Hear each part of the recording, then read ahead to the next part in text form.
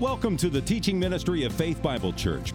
We pray as you listen to the following message, you will be encouraged and equipped to passionately pursue Christ. For more information, please visit our website at fbcevansville.com.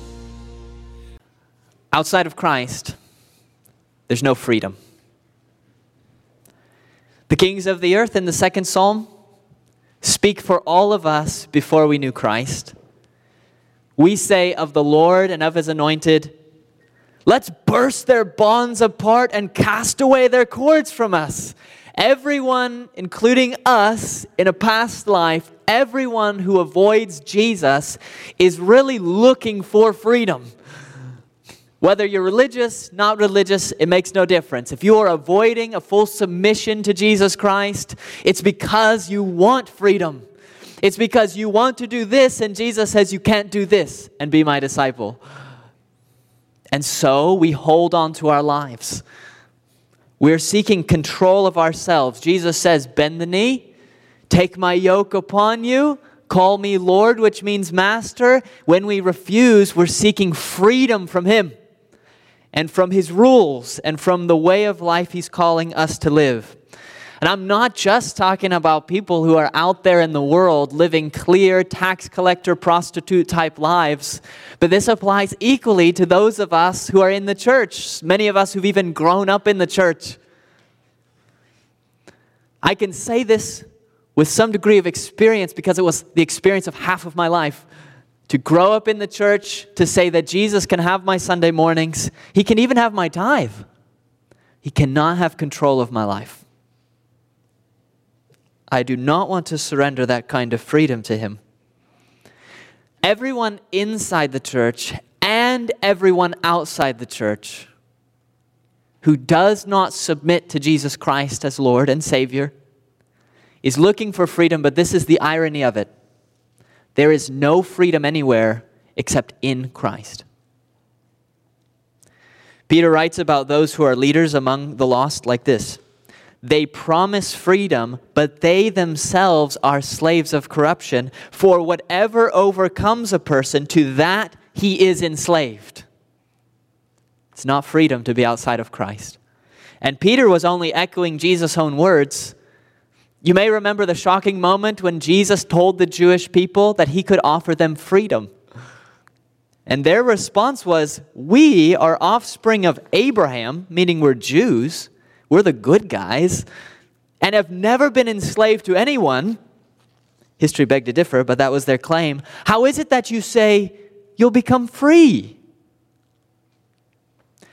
They thought they were free. They were outside of Christ. There He was. They didn't want to receive Him. We're already free. We don't need the freedom that you offer us. And isn't that how we feel outside of Christ? I'm not coming to you because I want freedom. But as Jesus said, truly, truly, I say to you, everyone who practices sin is not free to sin however they want. They are a slave to sin. The option set before all mankind might feel like you can either go out in an absolute autonomous freedom and do whatever you want, or you can become religious and trust in Jesus and have a bunch of rules and be a slave.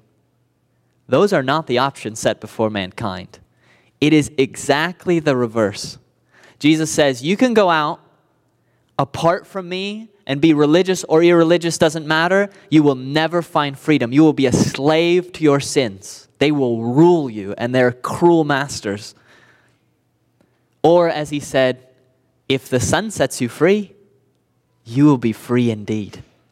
Not an illusion of freedom that the world gives, but free indeed. Outside of Christ, there is no freedom in this world. Paul's whole letter to the Galatians that we've been studying is about freedom.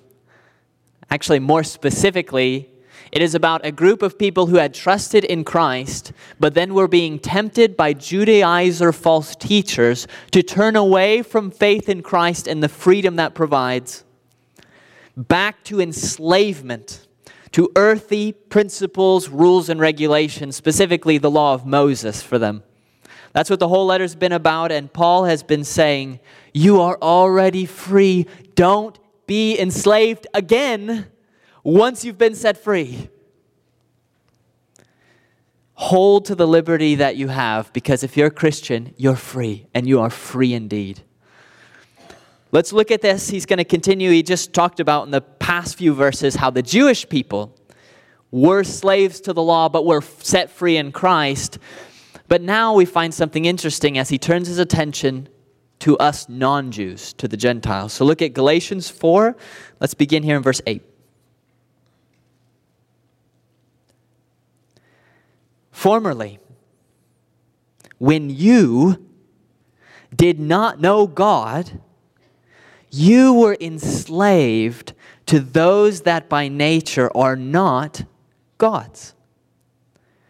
But now that you have come to know God, or rather, because this matters a whole lot more, to be known by God, how can you turn back again to the weak and worthless stoicheia, elementary principles of the world, whose slaves you want to be once more?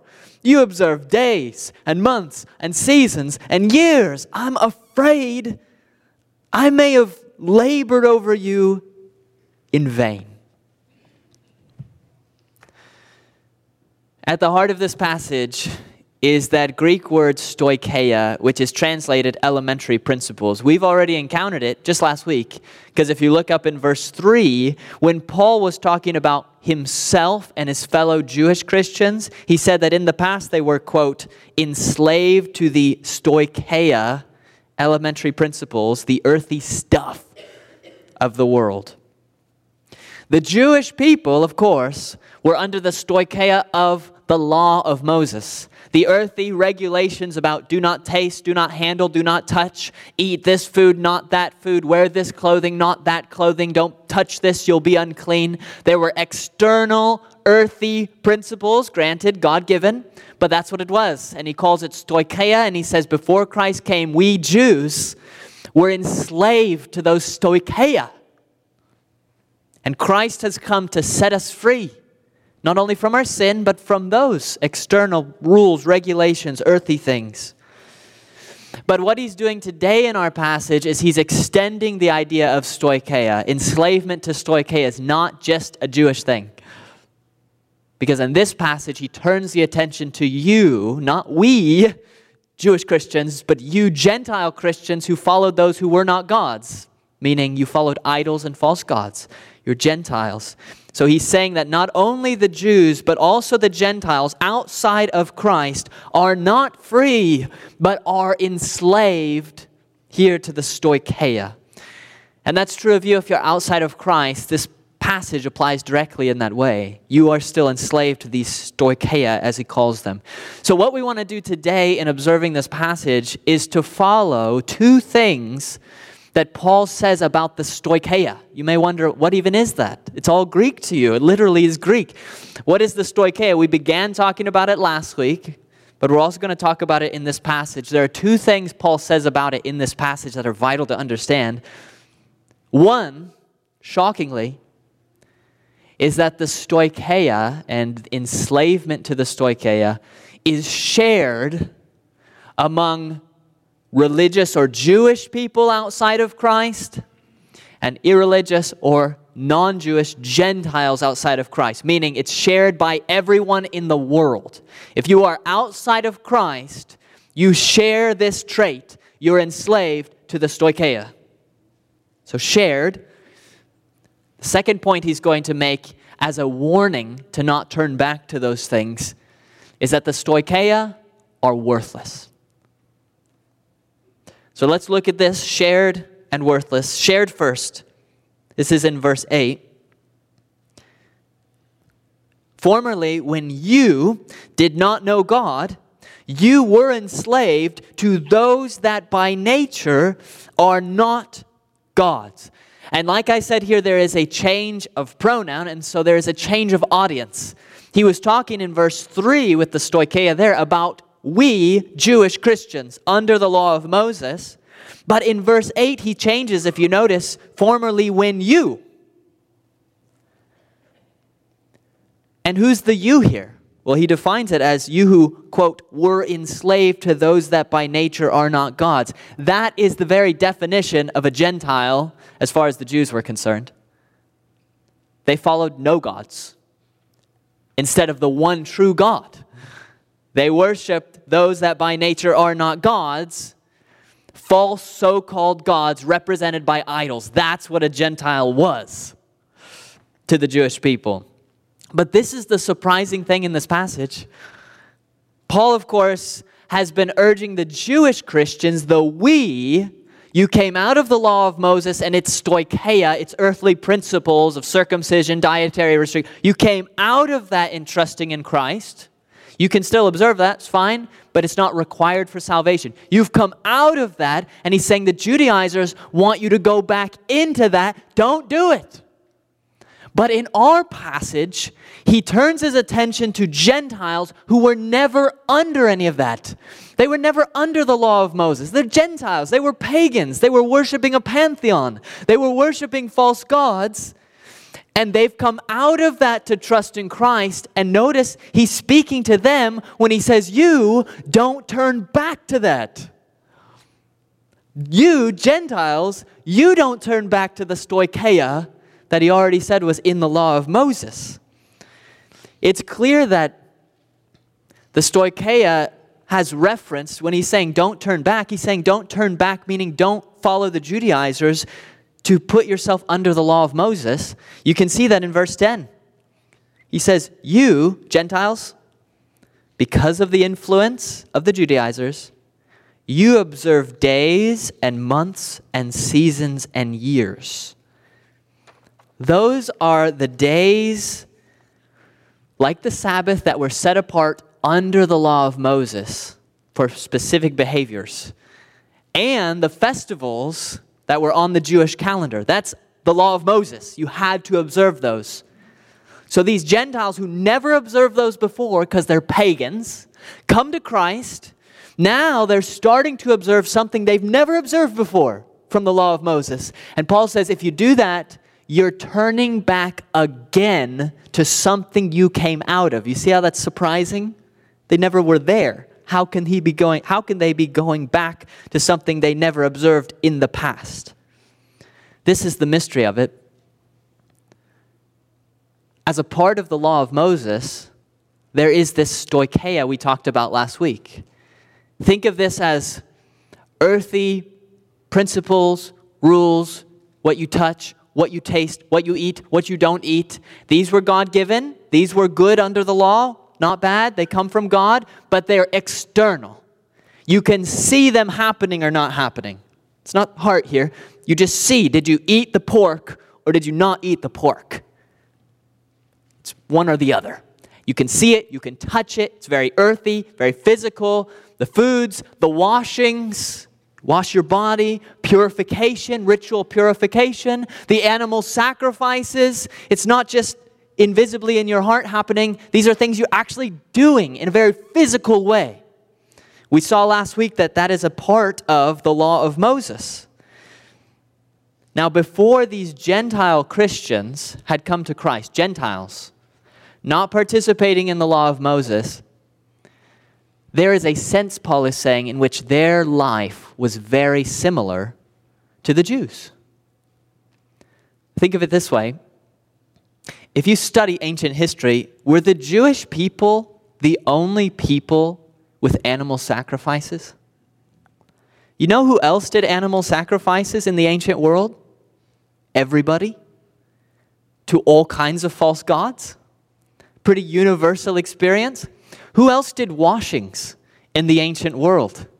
A whole lot of people. Who else had priests? A whole lot of people. Who else cared about the calendar, the movement of the stars? Who else observed days and festivals on the basis of the calendar? Pretty much everybody.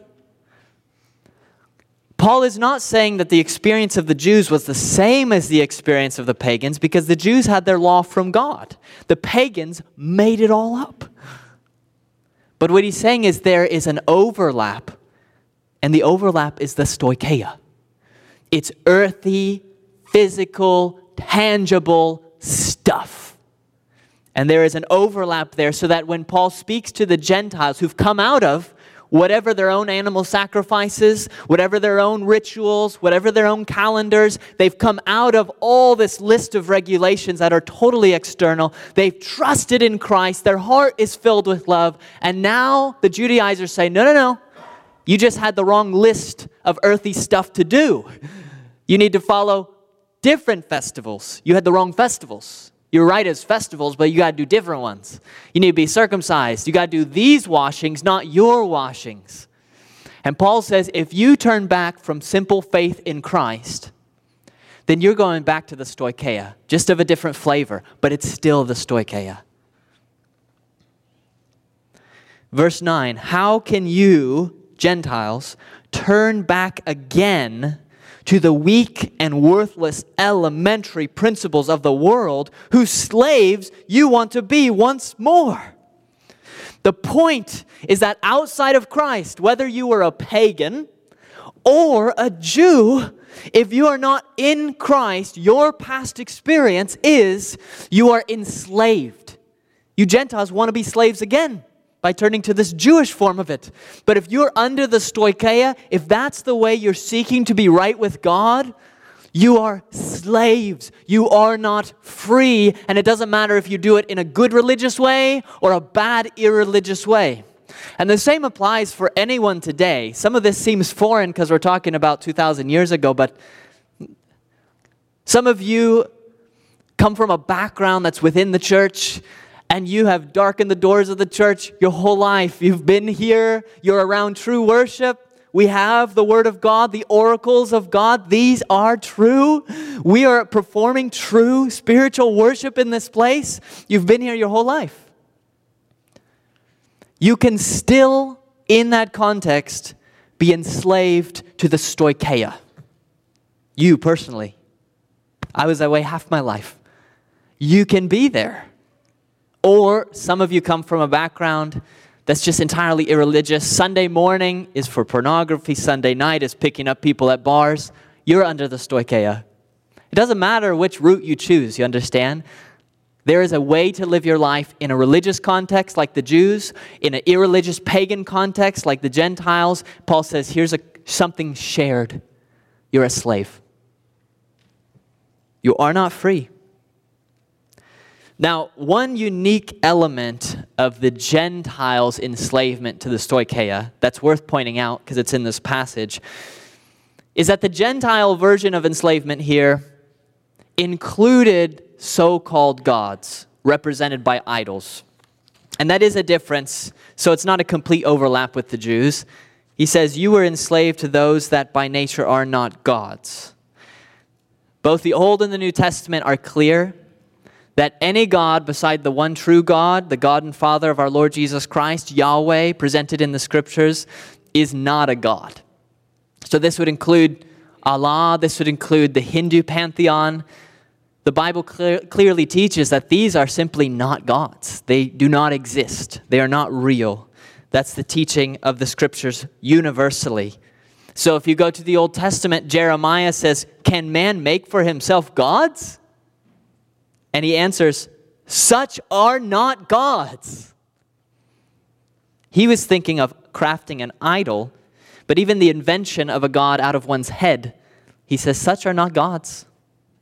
Paul agrees in the New Testament, we know that an idol has no real existence and that there is no God but one. The phrase in Hebrew, lo Elohim, not gods, repeats several times in the Old Testament to refer to the gods of the pagans. What they worship are the not gods. They're not gods. They're not really gods. The Bible's also clear, however, speaking of these who are not gods by nature, that although they are not gods, these false made-up gods, demons do stand behind many of the false gods in the world. So, for example, in the Song of Moses in Deuteronomy 32, Moses is lamenting about Israel. He says, quote, they sacrificed to demons that were lo Elohim, no gods, to gods they had never known. He calls them gods because that's what they are in our passage, so-called. But they're not gods. They are lo Elohim. They are not gods. They are not real. But notice, when the pagans sacrificed to the not gods, they sacrificed to demons who stood behind the no gods. Paul echoes this sentiment in the New Testament. He says, what pagans sacrifice, they offer to demons. Demons stand behind the false gods of the world. They always have. And shockingly, demons can even act on behalf of these non-existent deities. Now, demons we know are not themselves gods, even if they stand behind the idols and the false gods of the world. They're angels. They're creatures. That's not what gods are. These are creatures, fallen angels, but they can stand behind, receiving the worship and even responding and acting on behalf of the fake, made-up God. You may remember from your Bible reading the shocking moment when the northern and southern tribes joined together when they had broken after the civil war. In the days of Elisha, they paired together with Edom in order to fight against Moab, and they were winning, and they almost took the king of Moab from his city in captivity. And then we read that the king of Moab, who worships a false god, quote, took his oldest son who was to reign in his place, offered him for a burnt offering on the wall, which sadly that was common in ancient pagan religion, even human sacrifice. So a human sacrifice to a false god. And then we read this, quote, and there came great wrath against Israel, and they had to retreat. I thought that was a no god that he was sacrificing to. Yes, but a demon stood behind that no god and apparently acted in response to the sacrifice. So a demon behind it. So these are the Gentiles. There is a difference between the Jews and Gentiles. Even if something's shared, there's a difference. The Jews were worshiping the true God. The Gentiles were worshiping and enslaved to these no gods with demons behind them. So that is a difference. But what Paul's really emphasizing in our passage is not that difference. He's emphasizing that even though that's the case, there is something more essential that was shared. And it is this enslavement to the stoicheia. Whether you are worshiping the true God or false gods, if you're not in Christ, you are enslaved to the stoicheia, to this earthy ways of thinking, earthy principles, elementary earthy principles. They rule you. That's the first point here in this passage. And now that you can see that the stoicheia is shared by the Jews and the Gentiles, you're ready to hear from Paul the warning of this passage. And it comes to us by a description of these stoicheia that's also shocking. Look here in verse 9. But now that you've come to know God, or rather to be known by God, which by the way, idols can't do. They don't know you because they're no gods. How can you turn back again to the weak and worthless stoicheia of the world, whose slaves you want to be once more? Not only are the stoicheia shared among the religious, irreligious, the Jew and Gentile, but they are worthless.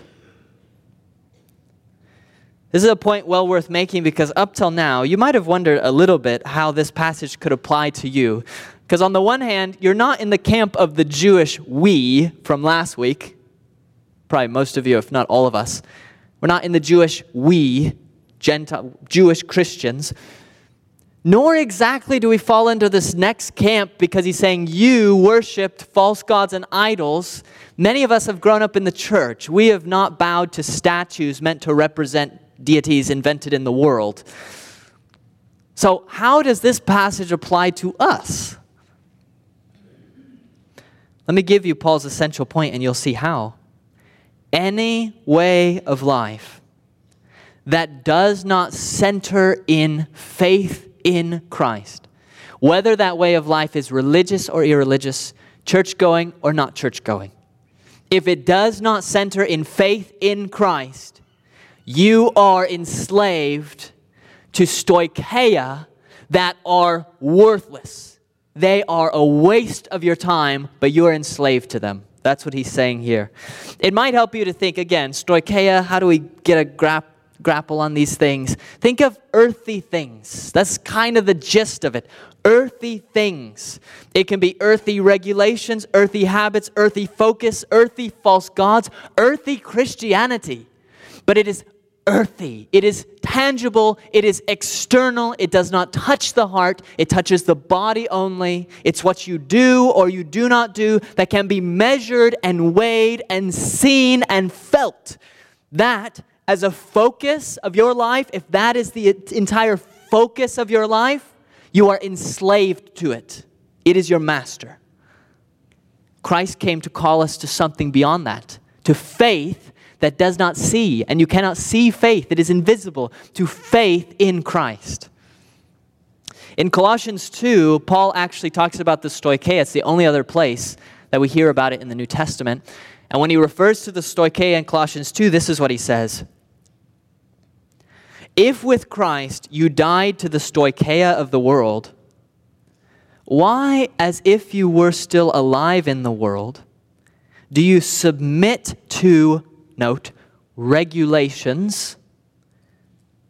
Do not handle, physical, do not taste, do not touch, referring to things that all perish as they're used. Physical, tangible things, they perish.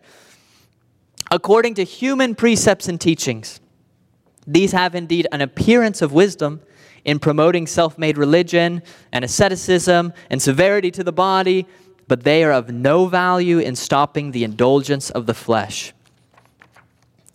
This right here is the main reason that Christian cults gain such attraction and get so many followers. Because if you've ever watched a documentary about a Christian cult, as you're sitting there watching and you see the things that cult leaders at times demand of their followers, that they sell everything and give it to the cult leadership, that they do weird, wacky things, wear certain hats, behave in an erratic way, even in some cases give up their own lives.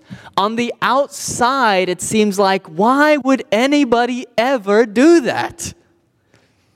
But you misunderstand how comforting and comfortable the stoicheia of this world are. The entire basis of Christian cults is the stoicheia. Here comes a person out of the world, for example, who is used to earthly things, enslaved to the stoicheia as a pagan. Used to earthly things. That's their whole focus in life. Money, sex, house, car. That's it. And then they get tired of it, and a cult leader stands up and says, "You tired of that? Yes. You feel guilty about that? Yes, I do. I can give you freedom." At that point, he should say, turn to Christ in faith. But a cult leader instead will say, that earthy structure you're living in isn't working for you. I got a different one. It's so nice. We like structure. We like rules. They're comforting in a weird way. Even if the rules are wacky, it's just comforting to be in a system somebody else thought about. So the cult leader says, you come out of that earthy way of living and do this earthy way of living. Don't watch any movies. Sell everything that you have and bring the money to us. Come live on our compound. Do this, don't do that, don't do that. There is, from the outside, it seems so odd, but from the inside, and maybe some of you come from a cult in your background, there is a real comfort to just finding yourself in a structure, even if it's entirely earthy, but to find yourself in a structure where you know exactly what to do and exactly what not to do. And you can look and measure it. Did I do it? Did I watch a movie? Did I not watch a movie? Did I sell everything and give the money to the cult? Or did I not do that? You can measure that. And there is a real comfort that we as humans like in that. The stoicheia, the earthy stuff. That's why it's such a draw. That's why it was such a draw even here. It was such a draw when the Judaizers said, hey, we've got these external things you can do and you'll be right with God. Clear external structure is such a comfort. So this person who comes out of the world and then comes into the cult, They find something comforting, even something familiar, in the way they're now living. That's Paul's point. Out of the stoicheia, into the stoicheia. Paul's voice shatters that comfort in our text because he points at it, the structure, and he says, weak and worthless. Weak and worthless. But I find so much comfort in these rules. Worthless. Worthless. They don't do a thing for you, or like we saw in Colossians, they are of no value in stopping the indulgence of the flesh. You not watching movies, you wearing certain kinds of pants will not make you a holy person. It might comfort you, weak, worthless. It doesn't change you, and that's what Jesus is interested in. Changing us at the level of the heart. The stoicheia is not at the level of the heart. It's just out here. This is why, if you've encountered a cult, when you first come, usually there's a sense of love and joy and peace that draws you in. But once you're in and time passes, you realize that love and joy and peace was just manufactured by the mechanics of the rules. And once you're inside, people don't actually love each other. It's all political. It's all selfish. People get very disillusioned because the heart has not been changed. Now, if I can bring this a little bit closer to home, because not all of us have been involved in cults, the warning is for us as converted Gentiles right here. How can you turn back again to the weak and worthless elementary principles of the world? If Paul's essential meaning is faith in Christ has to be the center, and nothing else that's earthy can push that out of the center, then I hope you see a million applications that I probably wouldn't even have to go into. Look, living in this world, we require earthy stuff. We need structures, don't we? We need methods. The law of Moses had a lot of structure in it. The pagan religions had a bunch of structure. We have structure. If we didn't set a specific time for us to meet right now for fellowship and worship in God's Word, and if we didn't have a specific place with HVAC units that have been kept up, with doors that have been built and put, if we didn't have a building here and the time set and all the details of structures, sound in the back, thank you. If we didn't have all this going on, we couldn't fellowship. You see how it supports what we're doing here? So we need structure. We need, in a sense, stoicheia, earthy stuff. So this is not an argument against any of that. The danger that Paul is warning against is we have put all this stoicheia in place to support one thing, and it is faith in Christ. That's why we're here. It's faith in Christ. This is the danger, that the stoicheia becomes so comforting that it comes to crowd out the faith in Christ that it was put in place to support. That is the human temptation that's always been there, and that is the danger Paul is fighting against. The external stuff taking over the internal. Paul wrote to a young pastor, the aim of our charge is love that issues from a pure heart and a good conscience and a sincere faith. Love from faith. Love from faith. That's what we're doing. That's why we're here. That's what our lives are about. To support that, there are earthy things in place. We have small groups. Those are stoicheia. When you meet, where you meet, how you handle the 500 children in your small group now, if you're the Walden group or whoever. How you're going to handle all that? Stoicheia. Structure, details. How long are you going to study the Bible? Are you going to study a book?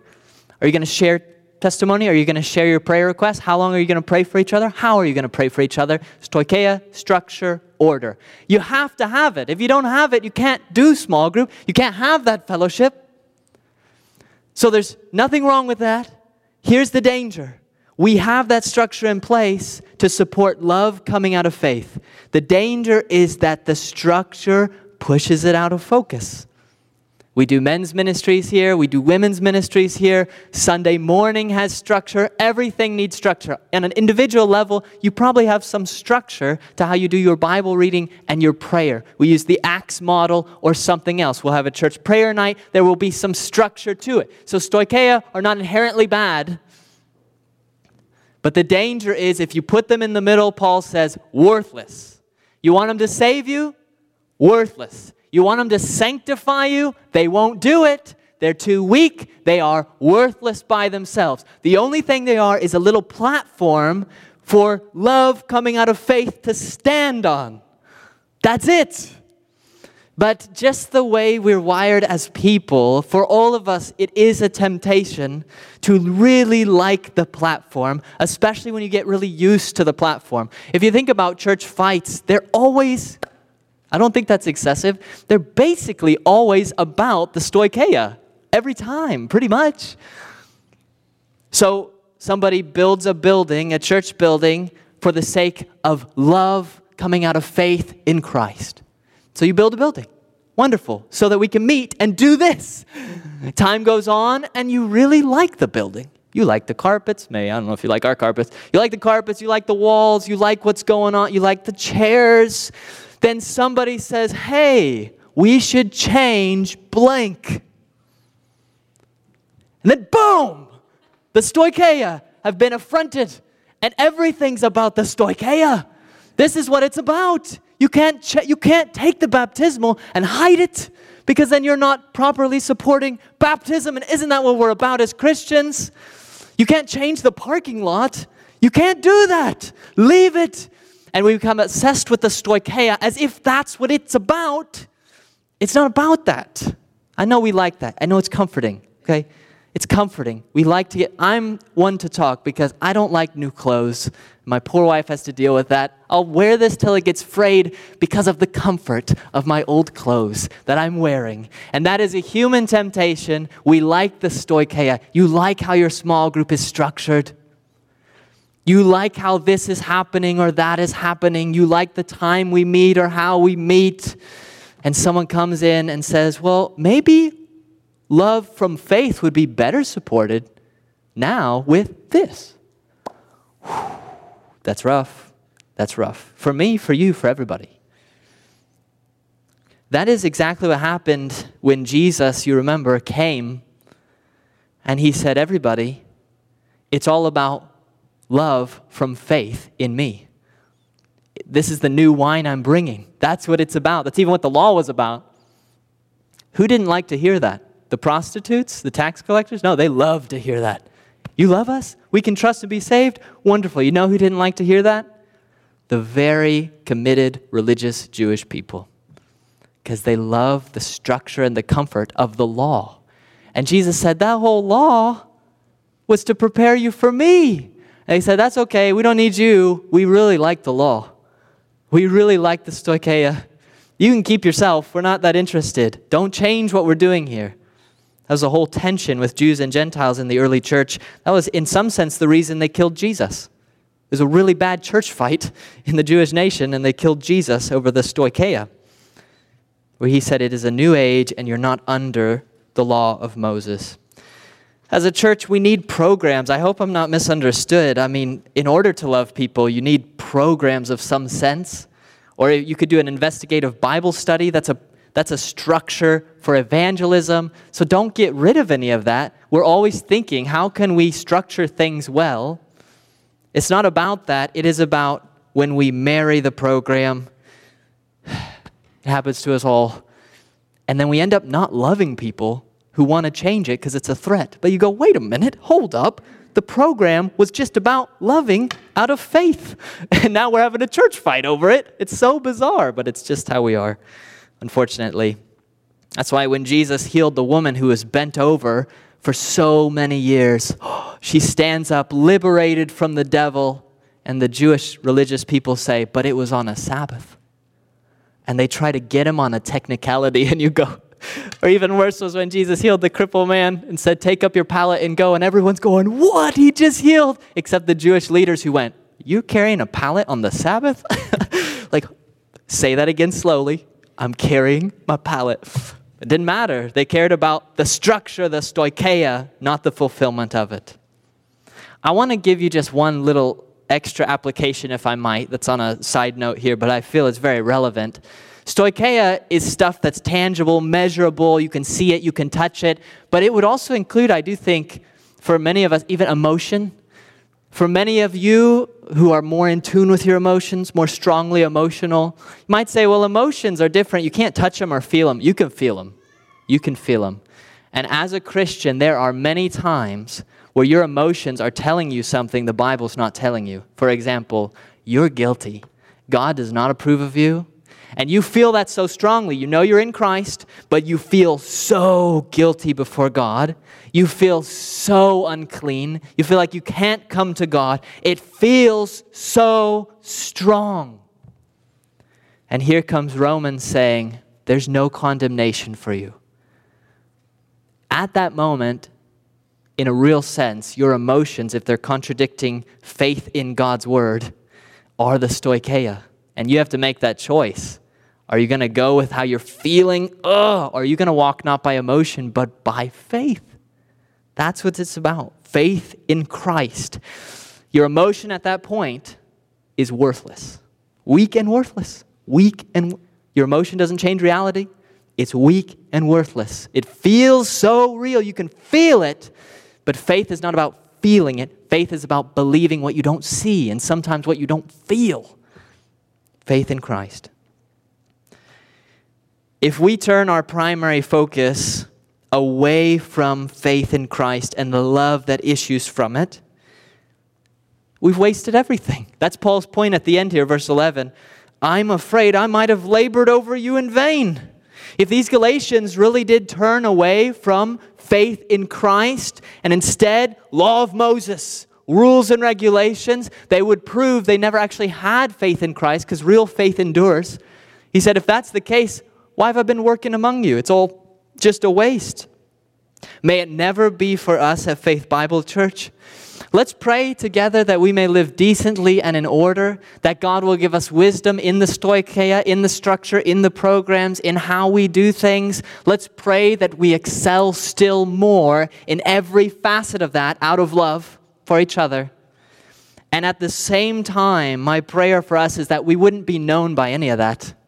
Don't want to be the church that has a really good sound system. That's not bad. I didn't say that's bad. I don't want to be known as that church. They're the church with those really good programs. I don't want to be known as that church. Is that what we're about? Unbelievers got great programs. We're known by this, an unswerving faith in Christ and His finished work that we believe and proclaim, and a real, generous, outgoing love that flows out of that freedom. I want to be known for this, that we are the only place in this world, us and our brothers and sisters in the world, we're the only place in this world where there is real freedom.